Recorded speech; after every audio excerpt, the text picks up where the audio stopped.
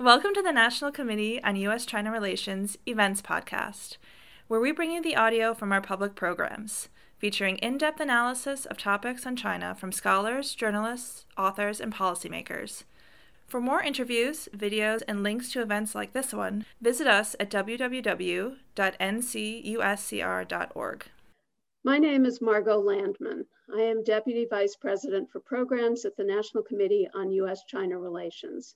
Joining me today is James Millward, Professor of Intersocietal History at the Walsh School of Foreign Service, Georgetown University, where he teaches Chinese, Central Asian, and world history. He also teaches at the University of Granada in Spain. Our subject today is what is happening in Xinjiang. Jim, thank you very much for speaking with us today. Thanks for having me. Let's start with a bit of history, given that you're an historian. Could you provide some context for recent developments in Xinjiang? Yeah, well, that's a dangerous question to ask a historian because the context could go back a long way or a short way. And I guess I'll pick a medium point to start with. I think one way for listeners of this and watchers of this to think about it, we're all aware of the Qing Empire. I believe, that preceded the the Republic of China and the PRC. So in the early 20th century, a bunch of these early modern empires fell apart, right? The Habsburg Empire in Europe, the Ottoman Empire, the Russian Empire, and the Qing Empire. And in each case, that collapse was followed by a lot of ethno-national turmoil, right? And struggles for control over territory and so on. And that was the same case in what's now Xinjiang. And in the course of that time, the Kuomintang nationalist government of China was trying to make claims on the region, but didn't have really much power on the ground or influence on the ground until the 1940s. The Soviet Union was in there with influence. There were various warlords. There were Hui Muslim groups and Uyghur groups and so on. And this is when those two attempts to create Eastern Turkestan Republic happened, one in the 1930s, one in the 1940s. And in the 1940s, this state in northern Xinjiang, the Eastern Turkestan Republic, was really pretty viable, but it had lots of Soviet support, right? So it was propped up by the Soviets, and it had military support from the Soviet Union as well.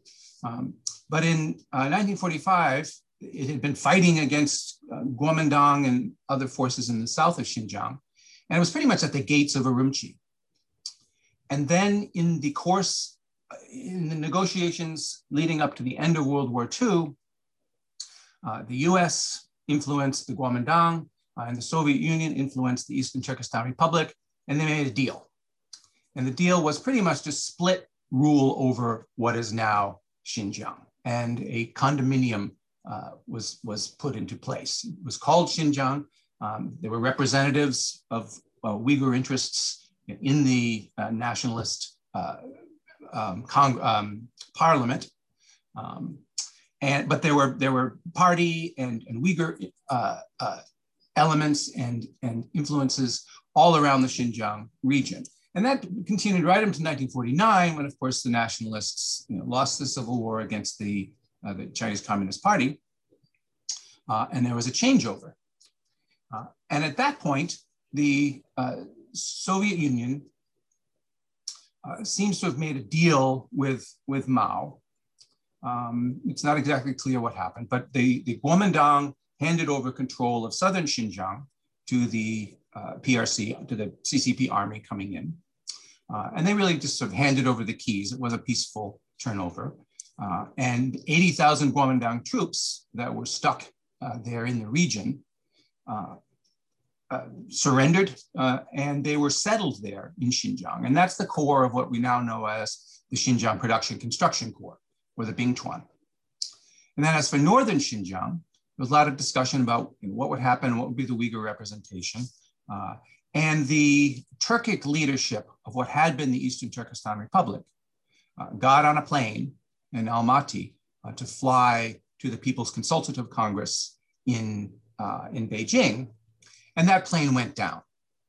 And so the indigenous leadership of what had been the Eastern Turkestan Republic all disappeared, and the Chinese Communist Party appointed new people into those positions. So those are the circumstances whereby what had been a nationalist and Eastern Turkestan Republic kind of jointly run region came under the control of the PRC. Now, what happened then, of course, is that the PRC, like the Soviet Union, had a problem in that it was now ruling over a former empire, but didn't want to look like a colonialist, right? And of course, the whole point of socialism is, or one of the main points of the socialist movement was anti-imperialist. So how do you do that, right? Given the vast diversity of what the People's Republic had become, pretty much on the territory of the former Qing Empire. And so they adopted a system somewhat like that of the Soviet Union. It had its own particular Chinese characteristics, but what I call a centralized pluralism, or a kind of top-down diversity regime.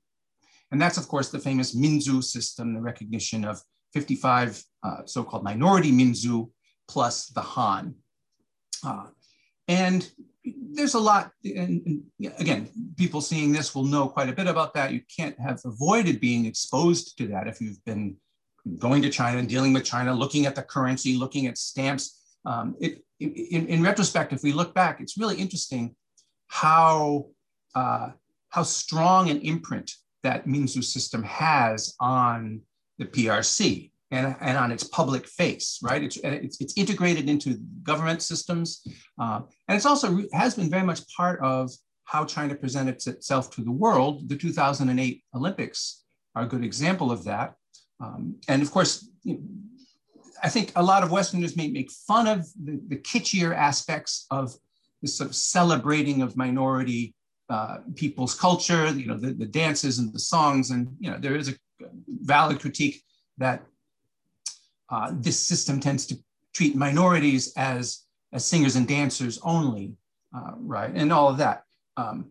But compared, for example, to Jim Crow in the 1950s in the US, that kind of top-down recognition of ethnic difference and support for it, support for languages, support for education in Uyghur and Tibetan, and official celebration of diversity, as opposed to ignoring or playing it down or allowing for outright discrimination and oppression, which is really what's happening in the US in the 50s until the civil rights movement, at least. Not so bad, right? So in the 1950s and the 1980s, that was really the golden age for how this PRC system of diversity management or multiculturalism worked. And it worked fairly well. And is even is recognized as having worked by minority activists or by non-Han ethnic activists inside and outside China today. So what we're seeing much more recently, though, is rather than seeing it as a culmination of things going on for a long time or as a reaction to current events or terrorism or something like this, I think it's really a stark reversal on 60 years of PRC policy and of PRC approach to diversity. And that's why we're seeing such horrific things happening. And really, I think that's why we're seeing the global reaction to it. So it seems, thank you, that's a great review and overview.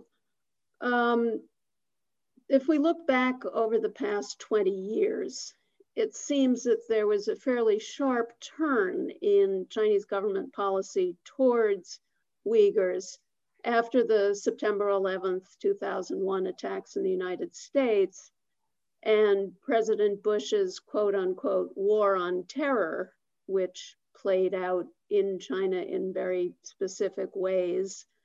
And then jumping a little further forward, there was violence in Xinjiang in July 2009 and a series of attacks in 2013 and 14 in Beijing, Kunming, and Urumqi. How does all of this fit together and bring us to the current policies? Mm-hmm. So I think to understand all of that, it's important to rectify the names, right? As Confucius would tell us. In the early, there was indeed a change in rhetoric, a change in messaging about Xinjiang after 9/11.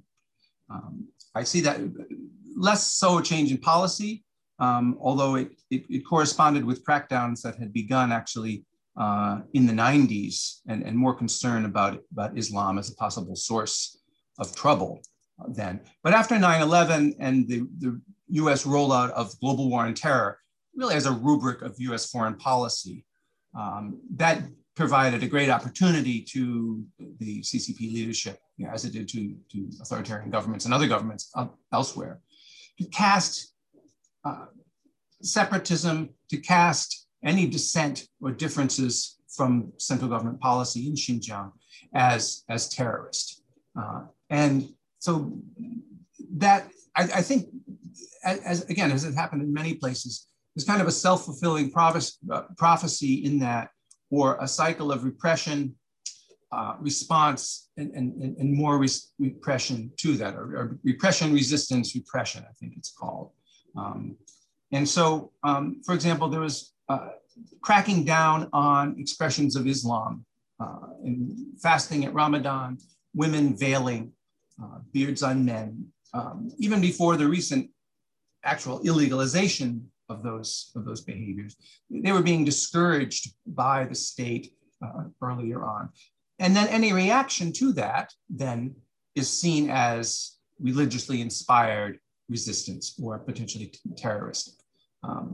So 9/11 was a turning point there. But I think the real big watershed, as you said, was the Urumqi riots of 2009. And one thing that's really important to do when we talk about that, I in fact don't use the word 7/5 incident because that's too narrow a framing time-wise. We're talking about a series of events that actually began at the end of June and then a reaction to them in early July in Xinjiang. And at the end of June in Guangdong, there was a brawl in a toy factory where Uyghur guest workers had been sent, and a Han worker who had been fired made an accusation that Uyghur workers had molested a Han woman. It was untrue, and he later admitted it was untrue. But in the panic and the uproar that ensued after that, a bunch of Han workers went into the Uyghur dorm and fight broke out, and at least 2 Uyghur men were beaten to death. And it was very prominent and videoed, and the videos circulated widely. So the protest march in early July in Urumqi was to protest that event and to protest the public handling of it, because the initial response by the party and by officials in Guangdong and the police was to cover it up. And there was a lot of belief that, in fact, more people had died. No one had been arrested yet. And so one draws these parallels only very cautiously. But in many ways, it was quite similar, I think, to the George Floyd events followed by the Black Lives Matter protests, in the sense that the protests were in response to a previous death of someone. In this case, not directly under the hands of authorities, but in this factory brawl. When that protest was repressed in Urumqi, it turned violent. There was rioting, and the images that are still available and that were widely broadcast over Chinese media were mainly of Uyghurs attacking Han parts of town. But there were also attacks by police and the paramilitary police, that is the armed police on Uyghur areas. There was machine gun fire through the night, as reported by foreign reporters and scholars who were there. And certainly many more killed than the official numbers indicate, and many more Uyghurs killed. And it was followed by a crackdown in which many Uyghurs were disappeared or arrested, and some were executed as well. So that is a watershed, definitely raising the tensions, but it's not talked about generally, I think, in an accurate way. What was not really common, not nearly as common as the general media narrative, and I don't just mean Chinese media, I mean global narrative, would imply or would suggest, is what we would recognize as terrorism. And by that I mean attacks on random civilians, religiously motivated perhaps, or at least to make a political point.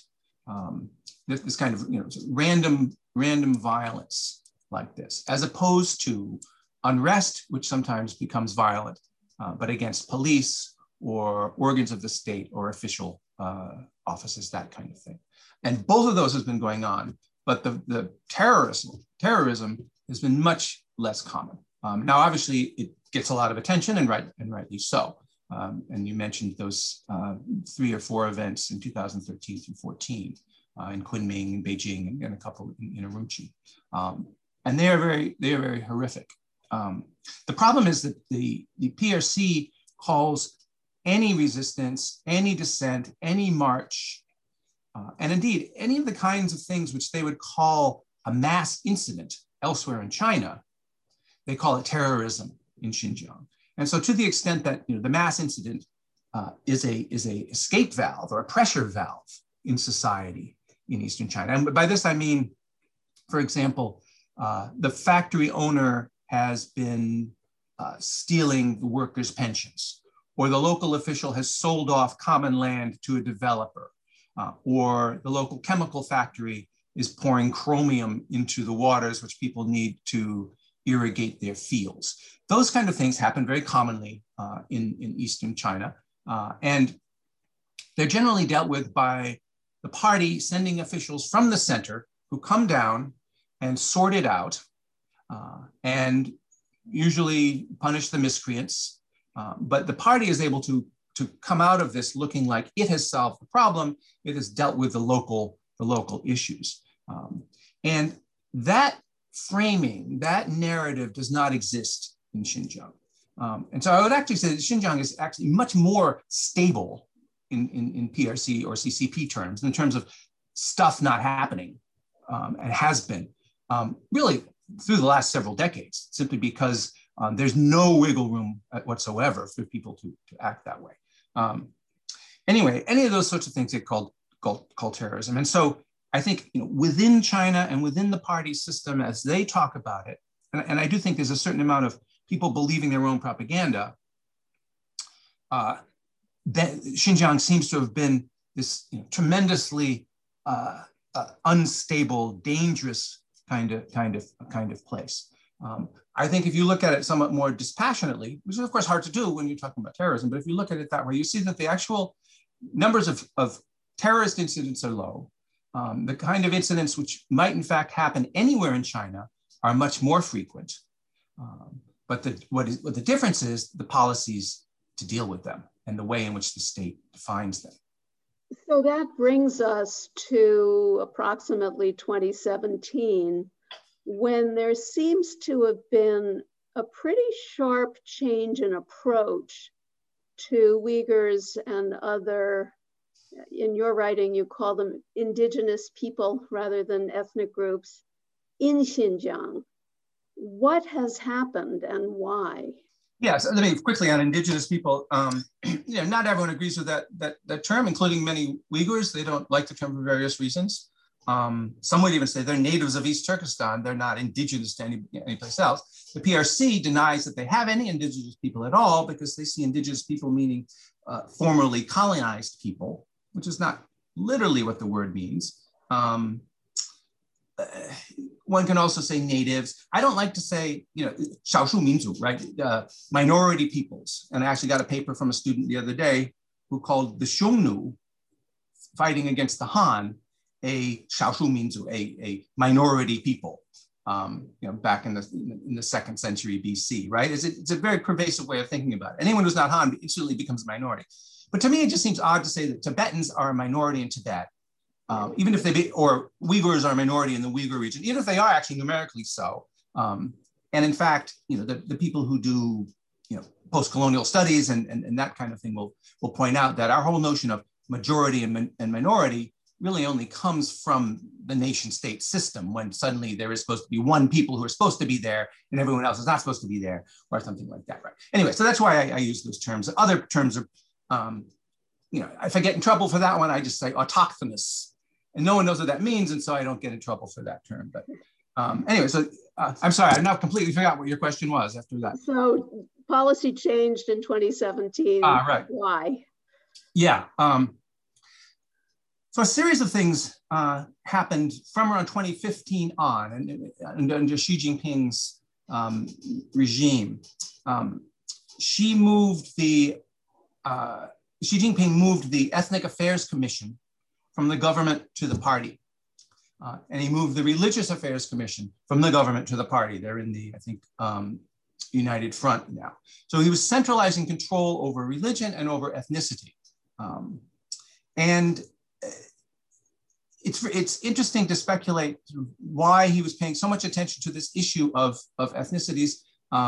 His father was, in fact, in the United Front and was known for his work with Tibetan and other groups on this Minzu portfolio. And so it's interesting that she decided that this was so important, but without getting into his psychology on that. There had also been, really since the fall of the Soviet Union, but picking up in the 2010s, discussion within the party, discussion in academia, discussion in think tanks about the so-called second generation Minzu system or second generation ethnicity policies in China, the need for them. And this had been an ongoing discussion simply because one interpretation of the fall of the Soviet Union was that it had fallen apart because it had supported nationalities, and that was dangerous. And so rather, we used to talk about, and they still do, this is still the slogan, Minzu Tuanjie, the unity of the nationalities. But new terms came into this discussion, mingling, infusion, and the anthropologist Ma Rong began talking about a need for following what he called American-style Minzu policy rather than that of the Soviet Union, and by which he meant the melting pot. And so his notions of American, of the melting pot, I think were a bit outdated, and certainly we don't talk about the melting pot anymore. We talk about salads rather than fondues today. But anyway, that shift had been percolating around, and it was a remarkably open conversation, really, in 2013, 2014 or so. Xi Jinping weighed in at a speech and made a couple of points. One of which with regard to Xinjiang, and this is at the first Xinjiang Work Forum. And one of those was to say, in effect, that our economic approaches, material approaches to resolving the Xinjiang problem had not completely worked or had not worked. And so the party needed to implement spiritual solutions as well. And this is that pair of terms, the wuzhi and jingsheng, right? So, and has Marxist overtones, right? So whether it's the fundament or the superstructure he's talking about. And so that was a rather vague, it seems sort of theoretical sort of comment at the time. But what it presaged was this shift towards psychological and cultural and re-educational approaches to try and change people's thinking. And I think it really marked a shift to an assimilationist approach. And so without undermining the structure and completely pulling down all of the pilings that hold up this Minzu system, the PRC started around 2015 or so to implement its policies with a very different spirit, one aiming not at celebrating the 56 official nationalities, like I was talking about before, but one that aimed at really downplaying their differences and playing up this notion of a Zhonghua Minzu, this kind of pan-Chinese, right? Zhonghua may look a lot like Han, but it is meant to be something different from Han that incorporates all the other Minzu, the kind of super Minzu. And so that's been much more prominent in the rhetoric and argued to be increasingly here and there, argued to actually precede all of the other Minzus and ethnic differentiation, to be this kind of Ur-Minzu.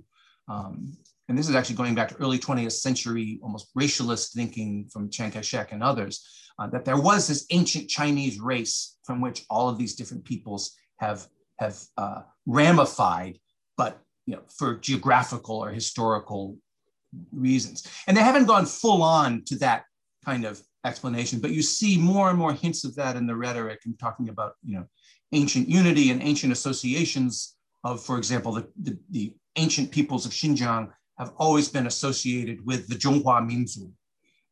In a recent speech. Now, what does that mean? What is this, Zhonghua Minzu in the first millennium BC, right? It was originally rolled out to be, it was understood to be the result of nationalistic or of nationalizing processes in modern times, culminating in the Zhonghua Minzu under the glorious rule of the Chinese Communist Party. It was a capstone, not a foundation. Now they're talking about a foundation. Anyway, so we're seeing a shifting to this homogenized idea, this idea that Chineseness should be something that is uniform and clearly recognizable by a set of characteristics that are constantly reiterated in state propaganda. You follow the Communist Party, of course, you celebrate Chinese New Year, of course, you hang a lot of red lanterns, et cetera, as opposed to this, the plurality of different means of expression, which used to be the what was broadcast really by the PRC before. That all sounds not very savory, but it's not on the same scale as what we've seen over the last few years with the so-called re-education camps and many other policies, leading to some outside of China to claim that the CCP and the Chinese authorities are committing crimes against humanity or genocide, both of which are extremely serious charges. In your view, is there sufficient credible evidence to support such charges? Mm-hmm. First of all, I think, so what I just said is, I was trying to explain the underpinnings and the thinking behind the mass internments, the mass re-education. And I think the idea really was to change people's, to re-engineer people's culture. And it was thought, A, that this would be a good thing to do, B, that this is a feasible thing to do. And whether everyone believes that implementing these policies all up and down, I don't know. But I think that's really the explanation for, much more than counterterrorism, much more than vocational training, this idea of 教育转化, educational transformation, is really a kind of ethnicity transformation that they're achieving, or that they're trying to achieve here.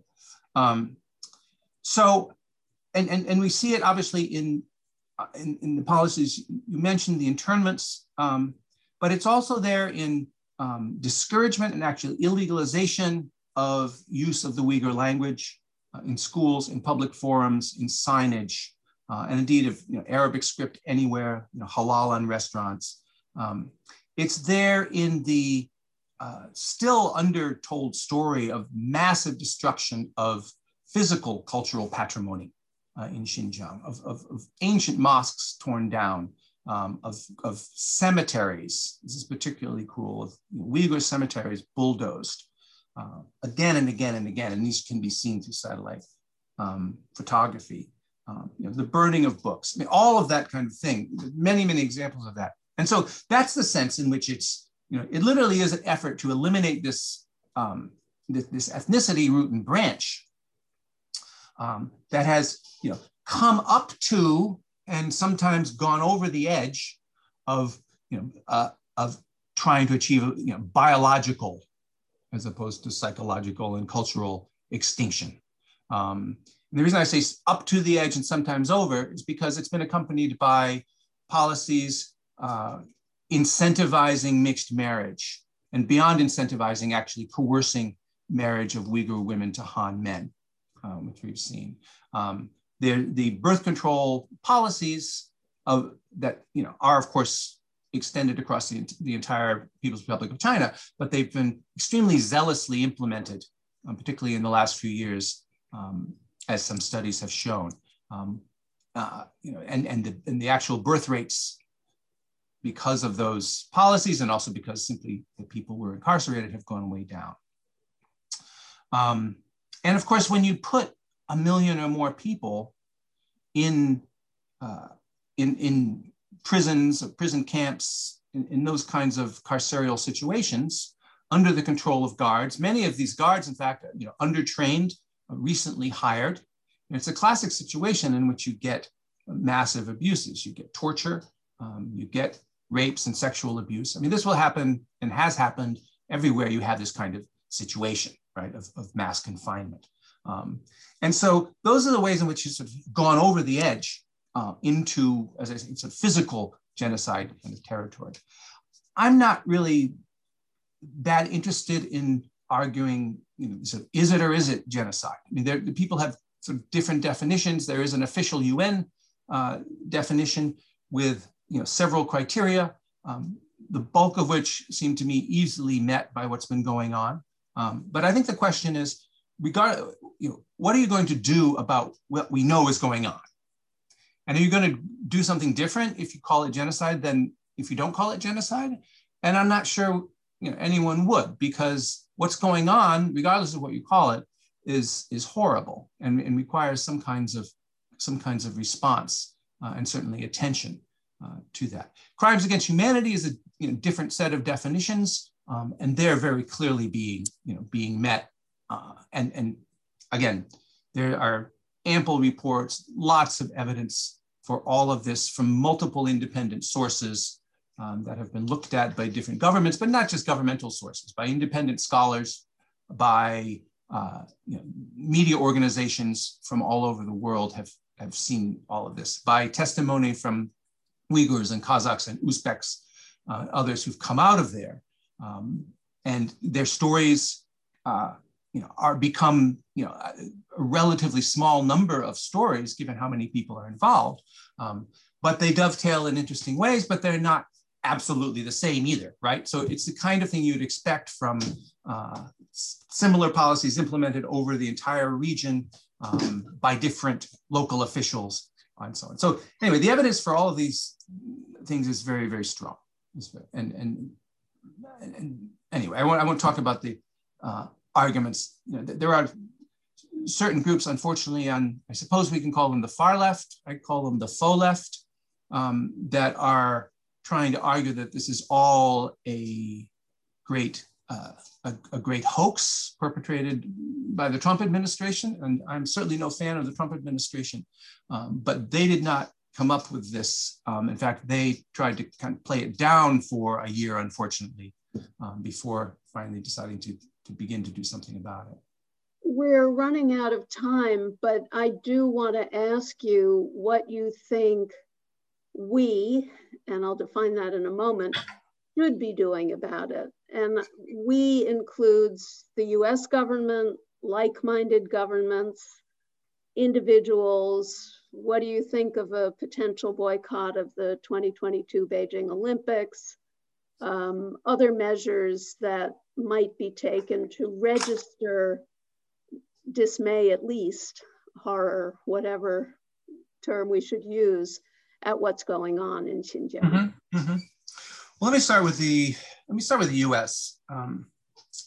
First of all, there is a broader context to all of this, and it's very hard, given the level of atrocities that are going on in Xinjiang, to compartmentalize that at all, and it seems very cold to do that.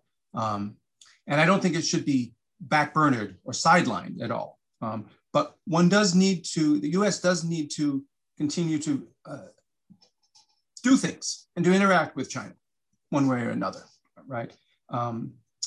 And I think there are some of the policies of the Trump administration which should be redressed. That is, the US should back off from some of those policies without waiting for a tit for tat from China, without using them as bargaining chips just because they're there on the table already. They shouldn't have been put on the table. One of those is visas, student visas, and the kinds of constraints on academic and cultural exchanges that have been put in place. There may have been a COVID reason to begin with, But when China went down to 3 cases a day compared to the US 300,000 a day, there really isn't a good reason to block Chinese student visas for that. Anyway, the consulates need to open up and start processing student visas from Chinese for the fall. Not because we need to bring Chinese students here to turn them into ambassadors of Americanness, right? That's not the reason. But we just need to be open to have these other kinds of conversations, and to take advantage of what is a U.S. comparative advantage in the education field. So I think that's very important. And then other things, along those lines, I think would be helpful as well. And this is particularly important right now, given the rash of anti-AAPI, anti-Asian American violence we're seeing in the U.S. Obviously, the Biden administration has condemned that very, very quickly, and I think very directly and publicly. But I know from what's going on in the Chinese language social media, these things are too easily put together, right? So the Americans condemn China for genocide, and a poor old woman is attacked on the street in New York, right? Those things are impossible for everyone to separate apart. And so U.S. policy needs to bear that broader context in mind and be separating them apart that way. I think U.S. should, and this is probably Congress, although perhaps the executive should do something for the Uyghurs and some Kazakhs and others who are currently in the United States without a valid passport from the PRC and who cannot get that renewed without being brought back. Those who are seeking asylum or other kinds of protected status. We can do that very, very quickly. It's not very many people, and it should be done, if only to put US money where its mouth is about these things. The sharper policies, particularly the targeted ones involving Global Magnitsky, some of the entities list signaling, some of the sanctions on individual officials in Xinjiang, I think these have been very effective, not in directly causing economic pain, particularly, and not necessarily even in causing the same kind of political push that sanctioning Russian oligarchs does, because we're not sanctioning the oligarchs. But it has brought this issue to the attention of obviously authorities in Xinjiang, but also of companies, multinational companies, of large corporations in China. And what we're seeing with this kind of crazy tit for tat over cotton boycotts and so on is really the result of that. It's moved out. The import ban on Xinjiang cotton has forced the multinational fashion brands to take a stand. And yes, it's difficult for them in some places. But now we see actually an open airing within the Chinese media sphere of this whole Xinjiang issue and Xinjiang cotton issue. And I know some people are saying, oh yes, we need to boycott H&M in order to support our Xinjiang cotton. But they may also be asking, what's up with Xinjiang cotton? Why are we suddenly talking about this, right? So I think these have been effective in the kind of tumultuous events the last couple of days. We've seen last week, we've seen it show that is the case. So I think that's the proper way forward. Let me talk a little bit about the Olympics more generally. The problem with Olympic boycotts as a tool of policy is that it's one and done. In other words, once a leader of a country declares that their national team will not go, then it's all over except for the articles about the poor athletes, right? Whom I do sympathize with. Now, I'm not saying the US should not boycott as a national policy, should not boycott the Beijing Winter Olympics. I think it may be inevitable, frankly. But this issue can be, much more discussion needs to be had about it. And it's not just up to the president of a country to make this decision. We should involve more discussion of the corporations who sponsor the Olympics, right? The International Olympic Commission has already said that, oh, Olympics aren't about politics, don't boycott, yada, yada. They're going to say that. But the top sponsors of the Olympics are major multinational corporations, and they should have to take a stand on this one way or another. And so this conversation should be taken to them. And this is a role not just for countries, but also for individuals by bringing that up. And the top sponsors, as they're called, of the Olympics, there's a website that lists them all, and you can go to those. So I think that's very important. I think one thing that would be very interesting, and actually probably more cruel to the athletes than simply canceling the Olympics, but would be a call for athletes to decide on their own, based on their own conscience, what they wanted to do. And I say that's very cruel because I would hate to be put in that sort of situation myself. But Nike did a very effective campaign on Black Lives Matter.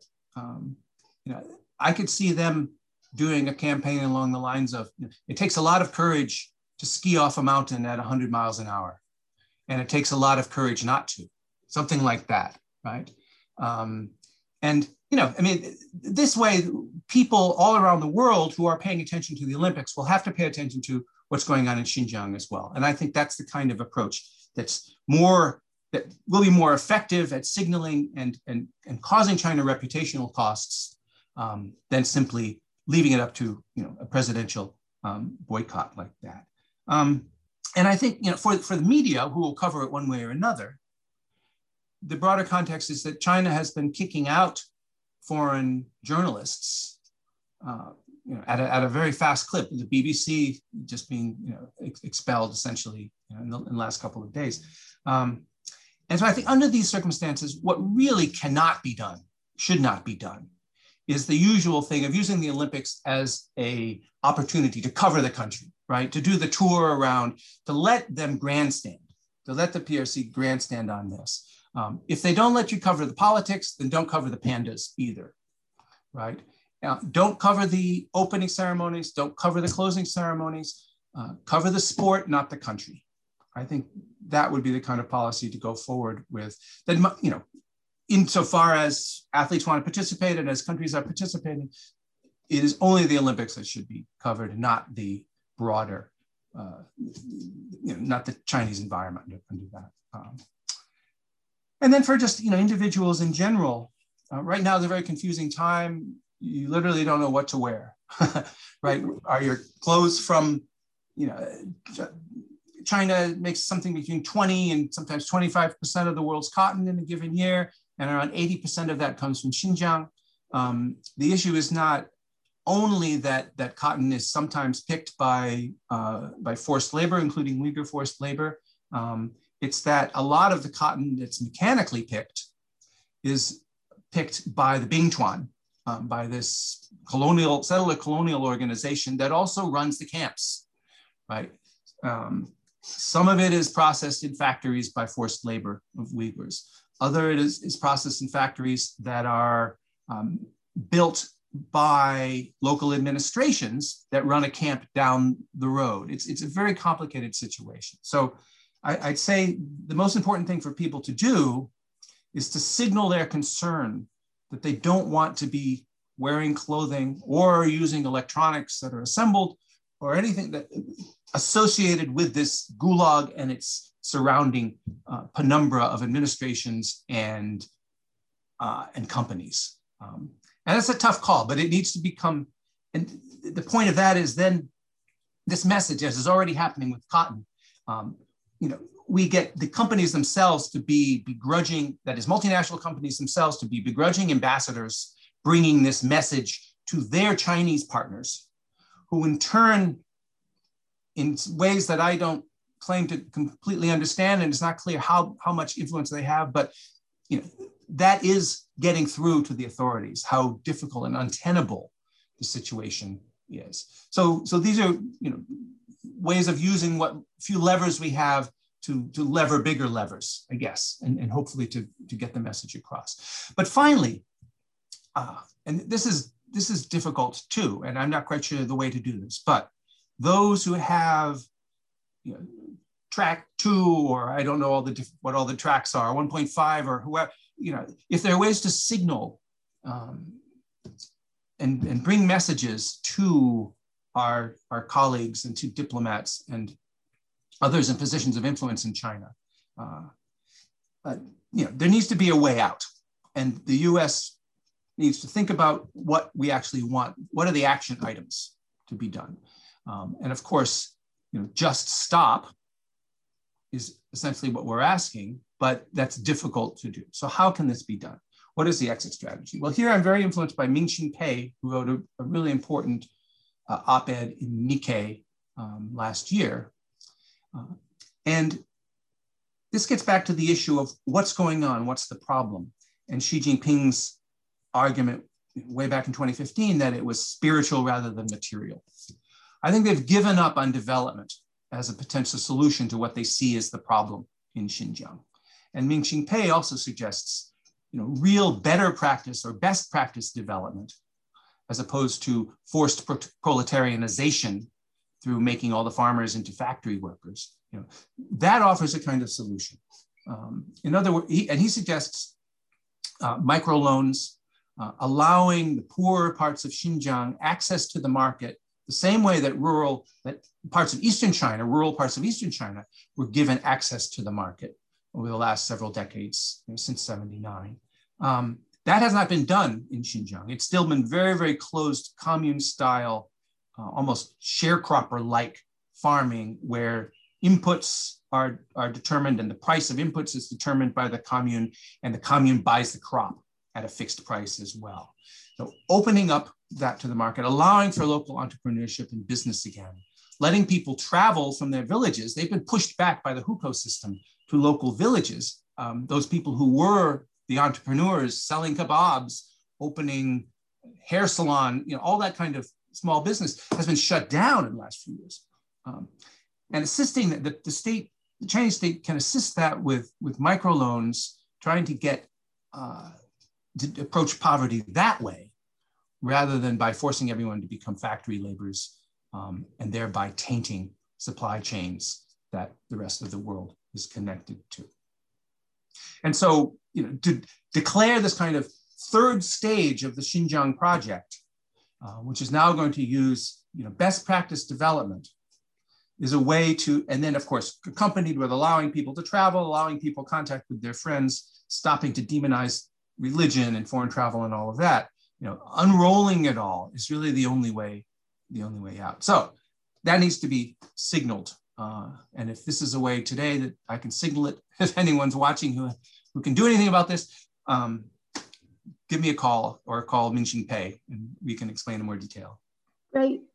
Jim, we've gone quite a bit over time, so I will not ask you any more questions. If you have any remaining thoughts that you absolutely must convey to our listeners/watchers, now's your chance. I think I've said more than enough, but thank you very much for having me today and allowing me to talk at such length. Well, thank you very much, and we'll be back to you for more, I'm sure. For more interviews, videos, and links to events like this one, visit us at www.ncuscr.org.